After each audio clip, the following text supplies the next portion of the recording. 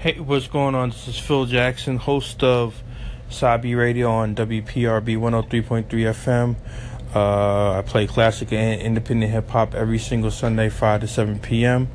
And the station's located on the campus of Princeton University. And what I want to do with this podcast, what I want to try to bring awareness and attention to independent music. You know, is it good? Is it bad? You know, I see like a lot of guys still they want to try to be signed, and there's some positives to it, and then there's some negatives. And what my weekly show, what I want to do is, you know, just give the underground / independent artists / classic veteran that do hip hop. I want to try to give them a platform, because on FM radio it's not geared towards that anymore, which I understand. You know, at first, you know, I was a little taken back by it and was real quote unquote angry because of the fact that you know, why aren't these guys being played? But I understand it's a business, and they feel as though that it's not profitable to play certain records on FM radio if they're not behind a certain label, and I get that.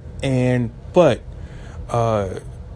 times have changed, and you really don't need to be on the radio to be as quote unquote successful in hip hop, because there's so many other outlets besides the radio. But I get why people still want to be heard on the radio, because of the fact that's just the I don't want to say nostalgia, but that's just one of, you could almost say that you made it if you heard yourself on the radio. And I totally get that, because that's how it was a few years back. So I get it. You know, people still want to be heard on FM radio. I totally understand that. But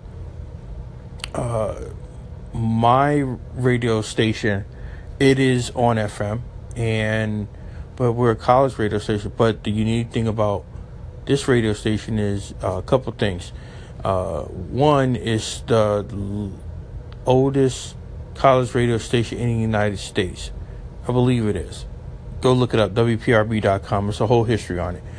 Two is we're a 14,000 watt station, meaning that we're just as powerful as the commercial radio stations. You know, the intercoms, the radio ones, the iHeartMedias in our surrounding area, and it's a New Jersey station. So the one great thing about WPRB is we play various styles of music. It doesn't matter. Shout out to them. They just give us free range to do whatever we want within certain boundaries. You know, you can't, because it is still FCC regulated, so you can't get vulgar. But you know, it's not like a commercial radio station that you have to play, you know, these songs at these times. It's nothing like that. You know, they